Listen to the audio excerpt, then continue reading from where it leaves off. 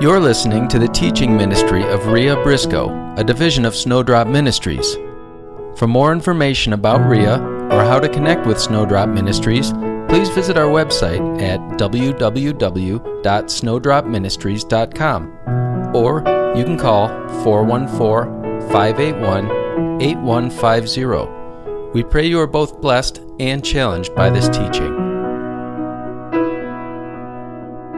There's an old Arab proverb that says, one cold night, as an Arab sat in his tent, a camel gently thrust his nose under the flap and looked in.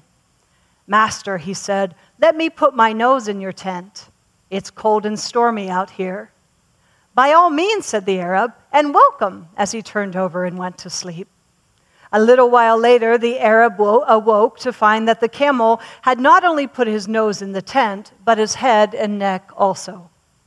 The camel, who had been turning his head from side to side, said, "I will take but a little more room if I place my forelegs within the tent. It's difficult standing out here." "Yes, you may put your forelegs within," said the Arab, moving a little to make room, for the tent was small. Finally, the camel said, "May I not stand wholly inside? I keep the tent open by standing as I do." "Yes, yes," said the Arab, "come inside wholly. Perhaps it will be better for both of us if you do that." So the camel crowded in. The Arab, with difficulty in the crowded quarters, again went to sleep. When he awoke the next time, he was outside in the cold, and the camel had the tent to himself. Can I just tell you that we have an enemy who wants to get a nose into our tent? And like the camel in this story, if we give him even the smallest bit of access, before we know it, he will infiltrate our entire life. My mother used to tell me, "Ria, if you give the enemy an inch, he'll take a foot. If you crack the door to him, he'll push the entire door open." And that's so true. That's why in his letter to the Ephesians, Paul encouraged his readers not to give place to the devil. And that's what I'd like to talk to you about tonight. If you have your Bibles, you can open them to Ephesians chapter 4. Ephesians chapter 4. Would you just pray with me one more time? Father, we thank you that your word is alive. We thank you that it's powerful and that it's forever settled in heaven. And so, Father, I pray that as I preach this word tonight, Lord, that you would bring clarity. You would help me to do it with great effectiveness and great power. Lord, I ask for authority with your word. Lord, would you pierce our hearts? Lord, we're not even capable of fully understanding and receiving your word unless your Holy Spirit gives us clarity and revelation. And so I'm asking for you to do that, Lord. Lord, you know there's so much that I want to say and so much that you've shown me in the last couple of weeks. And so, Lord, I'm asking you for mercy. I'm asking you for your grace. Would you enable me, Lord, to teach your word, to bless your people, and to encourage them with your powerful word, I pray in Jesus' name. Amen. Ephesians chapter 4, I'll begin reading in verse 26. The word says, "Be angry and do not sin. Do not let the sun go down on your wrath, nor give place to the devil. Let him who stole steal no longer, but rather let him labor, working with his hands what is good, that he may have something to give him who is in need." My favorite part. "Let no corrupt word proceed out of your mouth, but only what is good for the necessary edification." I think the NIV says, "but only what is good for building others up." Oh, I like that. Do you build others up with your words? Do you encourage them with your words? The Bible says that a wise woman builds her house, but a foolish one tears it down with her very own hands. I think what it really means is with her very own mouth. I wonder if we're building. Are you building your children? Are you building your spouse? Or are you building your coworkers? Are you building Susie down the street? Are your words encouraging and building others up? It says, build others up that it may impart grace to the hearers. Verse 30, "And do not grieve the Holy Spirit of God, by whom you were sealed for the day of redemption. Let all bitterness, wrath, anger, clamor, and evil speaking be put away from you with all malice. And be kind and compassionate to one another, tenderhearted, forgiving one another, even as Christ and God forgave you. Therefore, be imitators of God as dear children, and walk in love, as Christ also loved us and given himself up for us, an offering and a sacrifice to God for a sweet-smelling aroma. I know I spoke to you about this a few weeks ago, but I want to delve into it in a little deeper way tonight. I want you to focus primarily on the verse, and I think it's verse 27 that says, "Nor give place to the devil." That word "place" in the original language, and I want you to listen carefully here because it's vital that you grasp this. That word "place" means that which a person or thing occupies. A place that someone has a right to. It's a place or a spot where one can settle, abide, or dwell. Figuratively, the word means opportunity or occasion. Now, I want to ask you, are you giving place to the devil?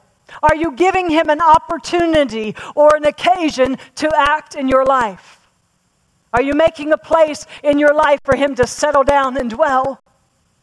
Do you have a habit or a behavior that allows him a place from which to operate? The Bible says that Jesus on the cross of Calvary, he overcame hell, death, and the grave. That means he stripped the devil of his rights. He does not have a right to operate in your life any longer. Do you understand that? That he defeated hell, death, and the grave. That the enemy of our soul is a defeated foe. Do you understand that? He has no power. The only power, and you've heard me say this a million times, the only power that the devil has is what you and I surrender to him. The place that we give him in our life. Christ stripped him of his legal right to operate in our lives. But do you understand that he is still operating in people's lives today? You say, "Ria, how does he do that?" Because we're not aware. We are not aware, and we allow him place. We allow him the right to work in our life. Just like a thief today. Do you know that the Bible says that the devil is a thief? He comes to steal, kill, and destroy. Thieves today, they give they pay no attention to the legal rights. They have no legal right to steal, and yet they steal anyway. Until somebody with authority rises up and says, "You will not do that any longer," and puts them in their place. Do you understand that we have authority in Christ? That the enemy is a defeated foe and he tries to come to steal, kill, and destroy. And we need to rise up in the authority that's ours to use the name of Jesus and come against him. Do you understand that? Are you giving place to the devil? Are you doing something in your life that gives him opportunity or an occasion to act? What really grieves me is if you look at that word give place to the devil, nor give place to the devil, that word give there, and I'm taking this directly out of the Greek dictionary. The word give means to give of one's own accord and with goodwill. To give, grant, permit, and yield. To put in the hands, power, or possession of anyone. To commit or trust to the charge or the care of anyone. To give oneself. To deliver oneself. Does that make anybody sad besides me? To give of my own accord and with goodwill. Nor give of your own accord and with goodwill place to the devil. An opportunity to act in your life. It's interesting that tense there is the present imperative with the negative. It means to stop something that's already in progress. In other words, Paul's saying, you know what, I'm looking at your life and I'm seeing that you're giving place to the devil. You are giving him an opportunity, the defeated foe, an opportunity to have victory in your life. Now you need to stop doing it. Nor give place to the devil. Stop giving it of your own accord and with goodwill. He says, nor give place to the devil. That word devil is diabolos, and you've heard me teach on that many times. And for those of you that are here tonight for the first time, let me explain that word devil to you. In the original language, it's diabolos. And it's a compound word, and it's formed from the word dia and balos. And the word dia means to come alongside. Oh, can I tell you, he comes alongside of us. And the word balos means to throw and to keep throwing until you get penetration. Oh, can I tell you that we have an enemy of our soul who comes alongside of us. You see, he can't get in us, but he can sure throw and throw and throw until he gets penetration. And he throws his lies, and he throws his accusations. And he throws his temptations, and he keeps throwing them and throwing them and throwing them until he achieves penetration in our life. That's the word that Paul uses when he says, don't give place to the devil. He's looking for a place to penetrate. He's looking for an opportunity or an occasion to get a foothold in your life. Flip your pages over to John chapter 14. John chapter 14, I'd like to read verse 30 to you. This is Jesus speaking. He says, I will no longer talk much with you, for the ruler of this world is coming, and he has nothing in me. Do you love that? This is Jesus speaking to his disciples, and he's saying that the God of this world, the ruler of this world is coming. And let me just tell you what, he has nothing in me. There's a scripture that says the devil is crouching at your door. Sin is crouching at your door. It wants to have you. Do you understand that? Jesus is saying the devil, the ruler of this world, is coming, but he will find no occasion to act in me. I will not give place to him. He has nothing in me. I wonder if we could say that.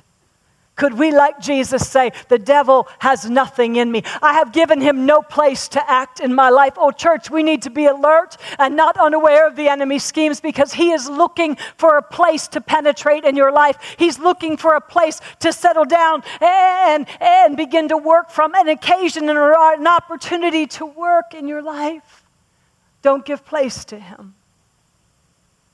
Notice that Jesus calls him the ruler of this world. John 5:19 says that the whole world lies in the power of the evil one.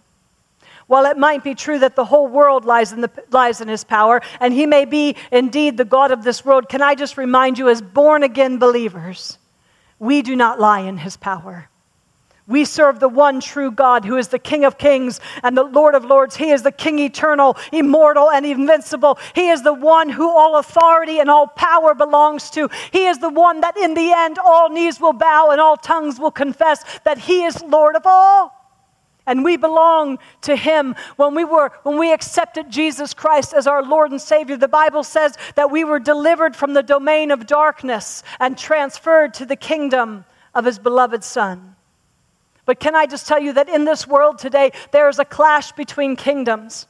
A clash between the kingdom of darkness and the kingdom of light. And the Bible says that you and I have been appointed ambassadors, representatives of the kingdom of light. Can I just tell you that we are representing God in this world?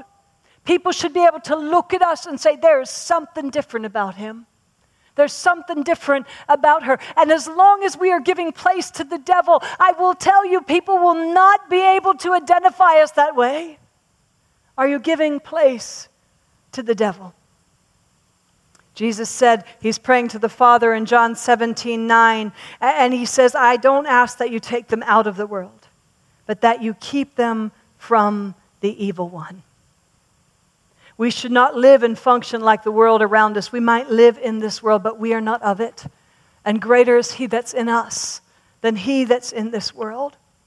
You might say, well, Rhea, how did Jesus, how did he get to the place where he was able to say, the ruler of this world is coming and he has nothing in me? How do I get to that place? Jesus lived under the authority of the Father. He always deferred to the Father. He didn't do anything except what the Father told him to do. He lived under the Father's authority. And in doing that, he gave no place to the devil. You and I are saved by grace. There is nothing we could do to mess with that. You can't be bad enough. You can't mess up enough. You're saved by grace. If you're here and you know Jesus Christ as your Lord and Savior, you are headed to heaven. But even though we're saved by grace, there is something about coming under the authority and the power of God's word, of obedience. There's something with obedience that closes the door to the devil and doesn't give him a place to operate in our life. Jesus says that the ruler of this world is coming and he has nothing in me.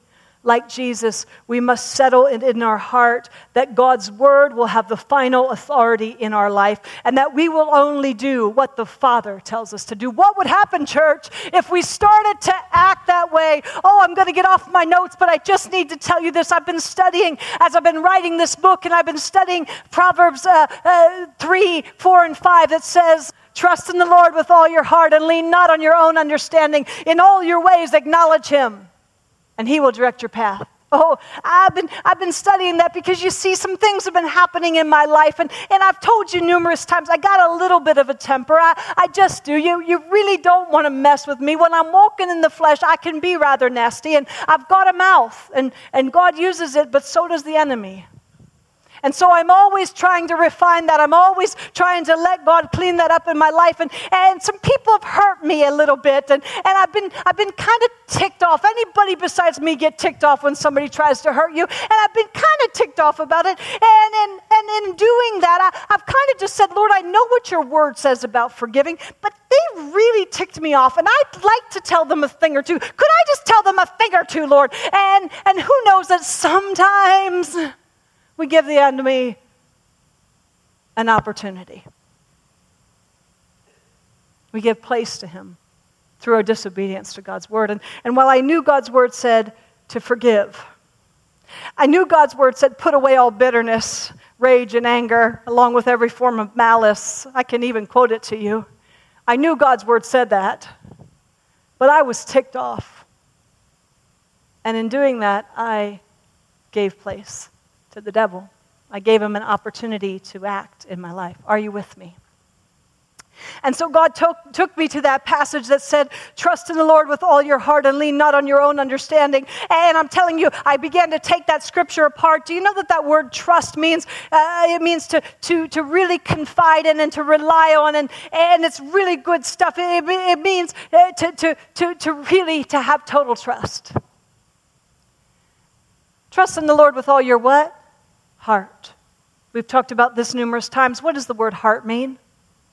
Your mind, your will, your emotions, the seat of your passions and your appetites. Trust in the Lord, Rhea, with all your mind. Trust in the Lord, Rhea. Absolutely trust in him with all your emotions. Trust in the Lord, Rhea, with all your will and your passions, because you're passionate. Can you defer to him, Rhea? And you see, when all of that anger rose within me, and when that person hurt me the way they hurt me, and I just wanted to tell them a thing or two, if I had at that point closed the door to the devil and said, you will not find anything in me. I am not giving you an occasion to act. You are not going to play up my passion. And I would have slammed the door and said, you know what, Lord, I'm going to trust in you with all my heart. And I'm going to forgive this person. And I'm going to let them go. And I'm going to refuse my right to make them pay. I had a right, let me tell you. If I told you what they did, you would understand that I had a right. But who knows, when we accepted Jesus Christ as our Lord and Savior, we gave up our rights. But what would have happened if instead of having the last word, I would have said, Lord, I'm going to trust in you with all my emotions, because my emotions are rising right now, and I really want to say a thing or two, but I am going to trust in you with all my heart, and I'm going to come under the authority of your word, and I am going to, in all my ways, acknowledge you and trust you right now to direct me. And to take me in a place that opening that door to the enemy would not take me. There's another scripture, I think it's in Ephesians 2:2. Don't quote me on that verse and chapter, but it says, do not let the, I got to just look it up. Somebody flip over to Ephesians 2:2. Oh, I'm sorry, it's Ephesians 2:11, or 2 Corinthians 2:11, I'm sorry. 2 Corinthians 2:11, I wasn't anywhere close. 2 Corinthians 2:11 says, lest Satan should take advantage of us. We are not ignorant of his devices. Lest Satan should take advantage of us. Do you know that word advantage, it means to defraud or to take advantage of? He wants to defraud you. He wants to come and play up your emotions and whisper some lies into your life so he can defraud you and take advantage of you. Don't be ignorant of his devices. Now turn over to Ephesians 2:2. This is so good.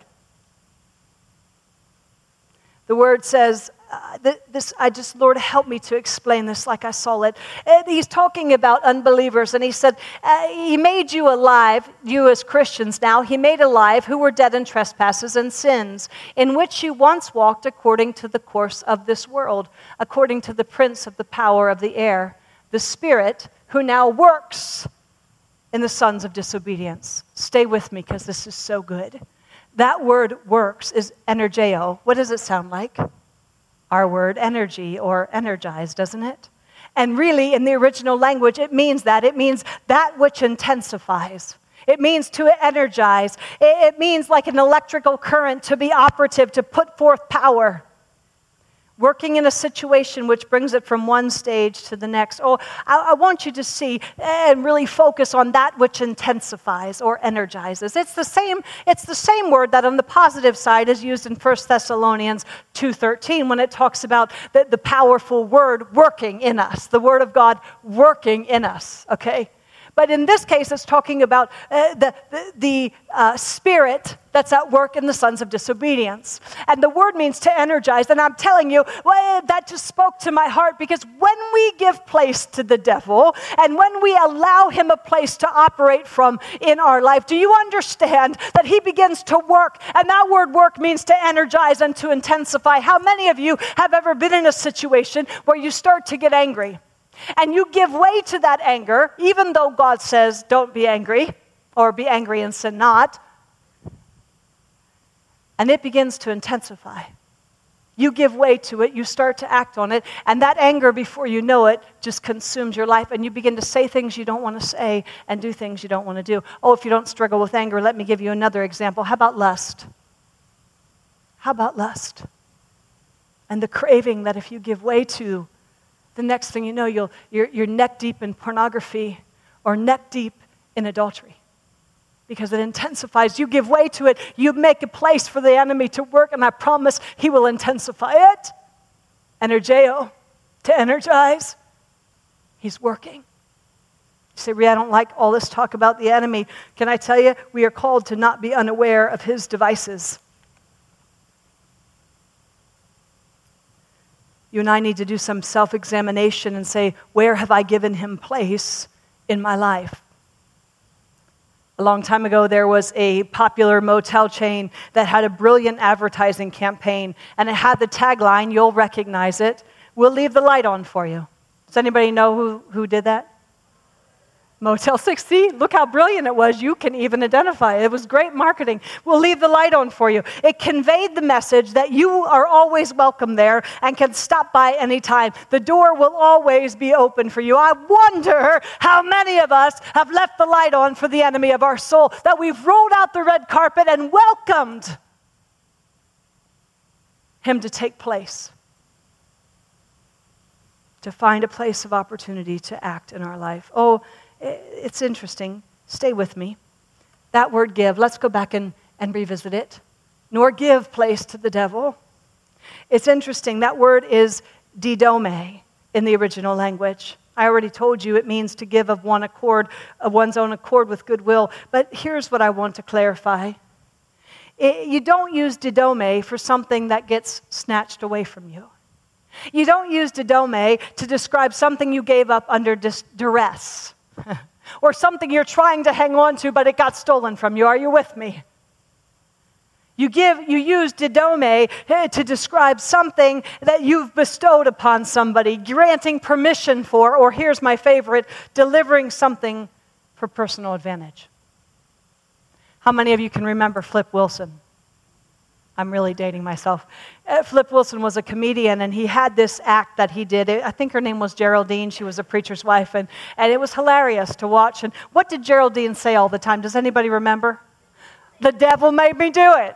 I mean, everything. I bought this new dress. It cost a lot of money, and she went home, and her husband said, how much did that cost, and why did you buy it? Well, you know we didn't have any money. And she'd say, the devil made me do it. She blamed everything on the devil. I wonder how many of us have that same kind of theology, Geraldine theology, that says the devil made me do it. Can I just tell you, the devil cannot make you do anything. You give him the opportunity. You say, well, Rhea, why in the world would anyone intentionally give place to the devil? Why would we ever provide an opportunity for him to act and have it be intentional? Oh, that's simple. We do it if we believed we had something to gain in the process. Remember, didome, delivering something to someone for personal advantage. We would give him place if the guise of what he was offering appealed to our desires and promised to meet a perceived need or longing. I was reading about the blue butterfly this week. The blue butterfly is a gorgeous butterfly and blue wings with black dots on it, and it's just beautiful. But it is really a parasitic insect, and because when it's in its caterpillar stage, what happens is the butterfly will intentionally lay her eggs in a place. You see, they prey off this species of ants. They need those ants. And so what the butterfly does is she's calculated. She will intentionally lay her eggs where she knows those ants are going to come upon and stumble upon this caterpillar when it hatches out. So she might lay it on a leaf, and she knows that when that leaf drops, the caterpillar, when it hatches, the weight on the leaf will make that caterpillar drop, and the ants will come. It's in the path of those ants. Are you with me? And it's fascinating to me because what happens is that species of ants that they prey on, it does just exactly what the butterfly planned. It stumbles upon that caterpillar, and the clever caterpillar deceitfully draws the ants to itself because it emits pheromones or chemicals that are similar to what ant larvae produce. Because what happens is the ants then, when they smell those pheromones, they will think that the caterpillar is one of their own. And they're deceived into believing that caterpillar is not a threat. And so the scheming caterpillar, he gets even better. He further entices the ants because he secretes this glandular substance that's really sweet and tasty for the ants. And the ants love it. They are drawn in and they want that. They long for it. They crave it. And so what will happen is they don't want to give it up, and so they will carry that caterpillar back to their nest. Now, once he's in the nest, he further deceives the caterpillar, further deceives the ants because he starts to mimic the sounds of the queen ant. And he disguises his true identity and further deceives those ants. And after slyly gaining access to their nest, the caterpillar unsuspectingly begins to eat its way through the ant larvae, because you see that caterpillar, the blue butterfly, needs the ant larvae to survive. And so, while the ants are feeding off his tasty substance, unaware that an enemy is in their camp, he is slyly killing off the ants and invading their nest. And they are completely unaware and oblivious to what's happening. And in fact, some of the science pages I read said these ants will actually protect the caterpillar because they want what he's offering so badly. It's so tasty to them that even when they know that he's bringing destruction, they'll continue to protect him because they want what he has so badly. What does that sound like? Can I just tell you that the enemy of our soul does not come with a pitchfork and wearing a red suit like he's depicted. He comes in the guise of something we can't resist or think we can't do without. He's a parasitic enemy who does the same thing as that caterpillar. He comes disguised as something we can't resist, offering a tasty indulgence we can't turn away. And cunningly he works and finds a place to function from in our lives, a place that strategically he can deceive and connive until he brings further destruction. And sadly, we buy into what he's offering and are enticed by it, little realizing we're inviting the enemy to infiltrate our life. Some of us have even taken him back to our nests. And we're letting him destroy our children in the process and our families in the process. all because we can't resist the poison that he's offering. A tasty morsel of sin. Like the clever caterpillar, he just comes disguised, offering something we don't think we can resist. A look at pornography, a rage that rises up and doesn't feel like it can be contained, a sexual relationship that seems right, a justifiable reason not to forgive, the desire for one more drink, one more indulgence, an occasion to live offended, a legitimate motivation to lie or cheat or hate.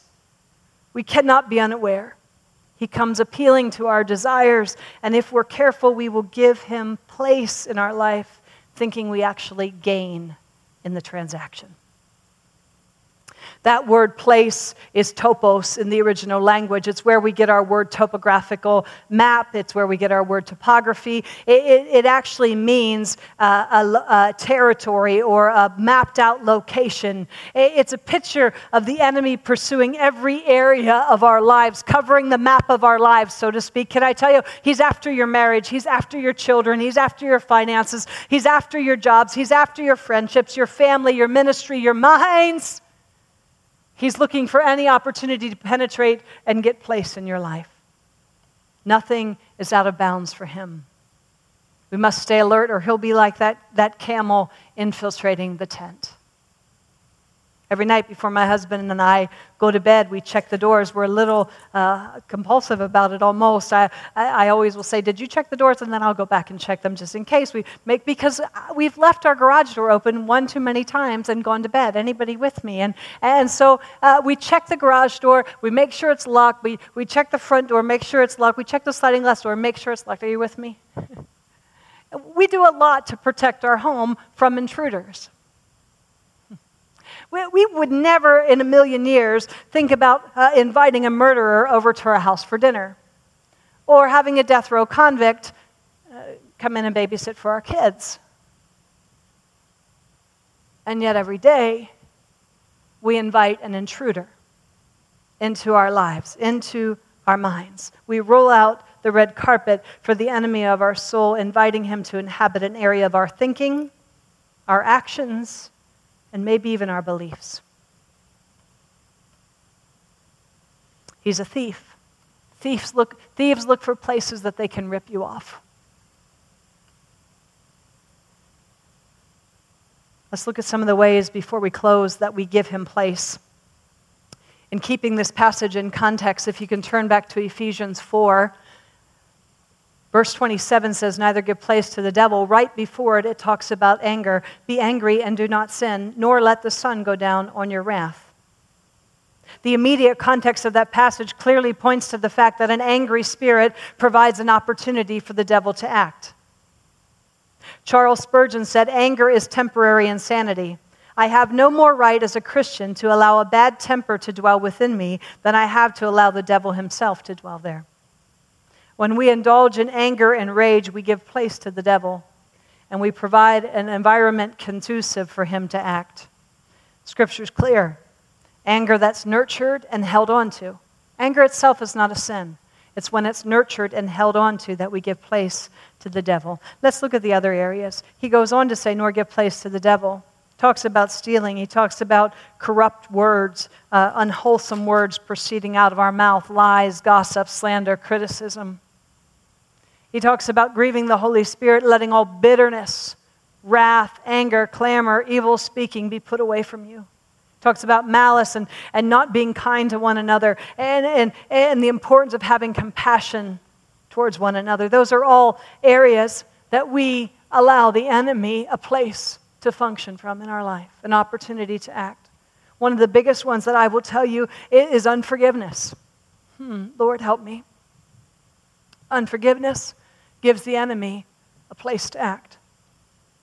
I want to, Lord, help me to do this, but I want to play this, or, draw the picture of what's happening out for you here.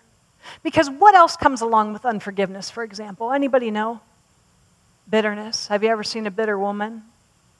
It's usually because she's been hurt sometime in her life and she's holding on to it. What else comes with unforgiveness? Hatred, self-pity. Look at all those things. My mother and father-in-law had a mouse problem in their house. And they set traps, and we hired a pest control person. We did everything to try to get rid of these mice. And what would happen is, one by one, they'd get thrown out and they'd get taken care of. But they were at a loss why these mice kept coming into their house. They couldn't figure it out. Yesterday, I went out for their mail. And I went in through their garage, and when the garage door went down, I happened to notice that the garage was dark, but there was this light shining through at the bottom of the garage door. And I walked over and flipped the light on, and I looked down, and sure enough, those pesky little mice had chewed through the seal on the garage door, gaining access not only to the garage, but to the house that was connected right to the garage. And so while my mother and father-in-law could be dealing with the mice and carrying them out one by one, they would not be able to control and contain that problem because they hadn't dealt with the access point. I can't wait till they get home to tell them I found the access point. We need to seal up that garage. As I saw that yesterday and I was thinking about what we're studying and giving place to the devil, I couldn't help but think about that illustration.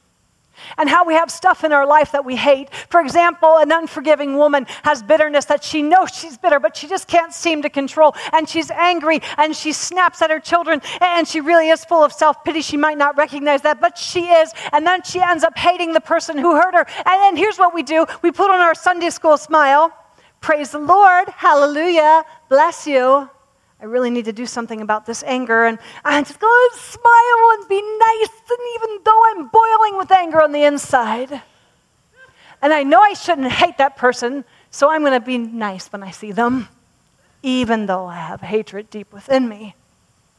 Why do you think that happened? Because what happens is we try to deal with the mice, and we never seal up the access point, nor give place to the devil. Let me flesh it out a little bit more. When I was a little girl, I had a really good mom. Please hear me say that. I honor her today because she was a good mom. But she struggled with a mental illness that really made her self-absorbed and narcissistic. And really, she was so occupied with herself that I got lost in the shuffle. And I didn't get her attention. I had an invisible friend that was so real to me because I had to invent a friend because I felt so lonely as a little girl. And my father traveled he was a truck driver. His family owned a trucking company, and so he was gone most of the time. He really wasn't home very often. And so the messages I got from a little girl, you see, my mom and dad told me they loved me all the time, and they were really good about saying that to me. But you see, the message that they sent me said something different. It said, rejection. You're not worthy of our love or our time. And so in my little girl heart, you see, the little girl could not separate my mom from her illness. And so the message I got was that you're abandoned and you're rejected. And so inside my heart, I got this wound, a large gaping wound that was full of rejection. And so I looked all my life, I was waiting for rejection because that wound was gaping. And who knows that a wound that's not properly dealt with will not heal. And it'll be a breeding ground for infection. And so the enemy got placed in my little girl life. A place that really brought a spirit of rejection and abandonment to me. And so every situation I got in, I would wait to be rejected. In fact, I would even behave in ways so people would reject me because better I do it and you walk away and I can say I caused that than you rejecting me and me have to feel the pain. Are you with me? And so the adult woman began to, because the enemy had that place in my life, the mice kept coming. And they looked like self-hatred, perfectionism, performance, self-rejection. Are you with me? And I would try to deal with perfectionism and clean that up. And I would try to deal with the eating disorder and clean that up. And I would try to deal with self-hatred and clean that up. But because I never dealt with the access point, the place where I gave him place, the mice kept coming. We've got to deal with the access point and seal it up. Some of you have to sit before the Lord and say, Lord, where did I give him place? The enemy likes to put a yoke on us and use that yoke to guide us through all of our life and manipulate us and control us. Do you see that? And he gets us when we're young. He finds a place to operate when we're young so he can deceive us and manipulate and control us because we gave him place. Some of you have got to sit before the Lord and say, where did I give him place? Where did I let him chew through the seal in my life? Oh, don't get me wrong, you're sealed by the Holy Spirit. He can't possess you, but he sure can find a place to operate from in your life. Are you following me? Is that clear? Do you see? I kept trying to carry away the mice one by one, and new mice would come in because the access was not sealed. Pornography. Let me give you that example. If you're struggling with pornography, you can try to move the computers out of the house. You can try to deal with all the magazines. You can close your eyes and keep a covenant with your eyes so that you don't look at women, so you don't look at men, so you don't undress them in your mind. You can do all that. But you see, psychologists say that a pornography addiction is really a lack of intimacy in your life. Somewhere along the line, you bought into the lie that you weren't lovable, that you weren't worthy of love. And so you'll take a fraudulent source, a thrill to feel, and along with opening the door to those feelings of being unloved and unwanted, pornography addiction will come in. And so will lust, maybe perversion, maybe an adulterous spirit. Do you see? We got to seal up the access point. That's why I say alcoholics, drug addicts, they try to stop drinking, try to stop doing drugs, and they don't realize that that's just a mouse coming in because there was an access point somewhere open to it. We've got to identify the place before we can seal it up. Oh, I have so much that I want to talk to you about. May I just give you one more scripture before we close? Beloved, do not believe every spirit, but test the spirits, whether they are of God. Because many false prophets have gone out into this world. By this you will know the Spirit of God. Every spirit that confesses Jesus Christ has come in the flesh is God. I want to just tear that apart for you. John is writing here to believers. We know that because he calls them beloved. So this is going to apply to us as believers. This isn't for unbelievers. This is really for us. And he tells them not to believe every spirit. And that word believe means to think to be true. It means to be persuaded of, to credit, to place confidence in. Do not believe to be true, to be persuaded of every thought you have. Don't place confidence in the conditions that rise up within you or the lies the enemy whispers. Don't credit every thought you have to be from the Lord. Rather, test it, he says.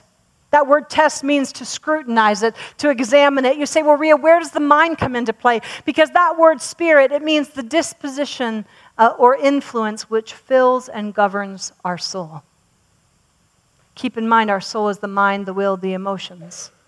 Spirit there can also mean the efficient source of any power, affection, emotion, or desire. John is saying, don't legitimize every emotion you have, nor empower every thought that runs through your mind. Rather, scrutinize it, examine it, and see if it's from God. He says, because by this you'll know the Spirit of God. You'll know if this is God, because every spirit that confesses that Jesus Christ has come in the flesh is God. That word confesses means to say the same thing as another, or to agree with. Stay with me. Because what he's saying is, if the voice you're listening to doesn't say the same thing as Jesus, if the voice you're listening to doesn't agree with his word, don't believe it. If the thought you're having is not a thought that would be something spoken to you from the voice of love, get another thought. So often we are led by our emotions or the things we are feeling, and the Bible clearly says that the heart, the mind, the will, the emotions are deceitful above all things and desperately wicked. You can't trust them. We must be led by the Spirit and not the flesh, and learn to test the spirits. Because the enemy comes whispering. The Bible says he's a deceiver, he's a liar. And what happens is he penetrates our thinking with his lies. And instead of testing that, instead of saying, wait, does this line up with the truth of the Word of God? Is this something the voice of love would be saying to me? Instead of scrutinizing it and examining that thought, we allow it to take us places that we wish we hadn't gone. We allow it to cause us to give place to the enemy, to function. He can function from that lie and further deceive and manipulate us. Do you see it? So many of us give the enemy an opportunity to act in our life simply because we're ignorant of his devices. Scripture exposes his devices. As long as we are ignorant of Scripture, we will be ignorant of his devices. We must study the Word of God, spend time meditating on it, and storing it up in our heart. The sword of the Spirit, the Word of God, is our only offensive weapon. It's the weapon that Christ used to fend off the devil, and it should be our weapon of choice as well. When we are walking in the truth and in the light, there's no room for darkness. The prince of this world is coming, and he has nothing in me. Sin is crouching at your door, and it desires to have you, but you must master it.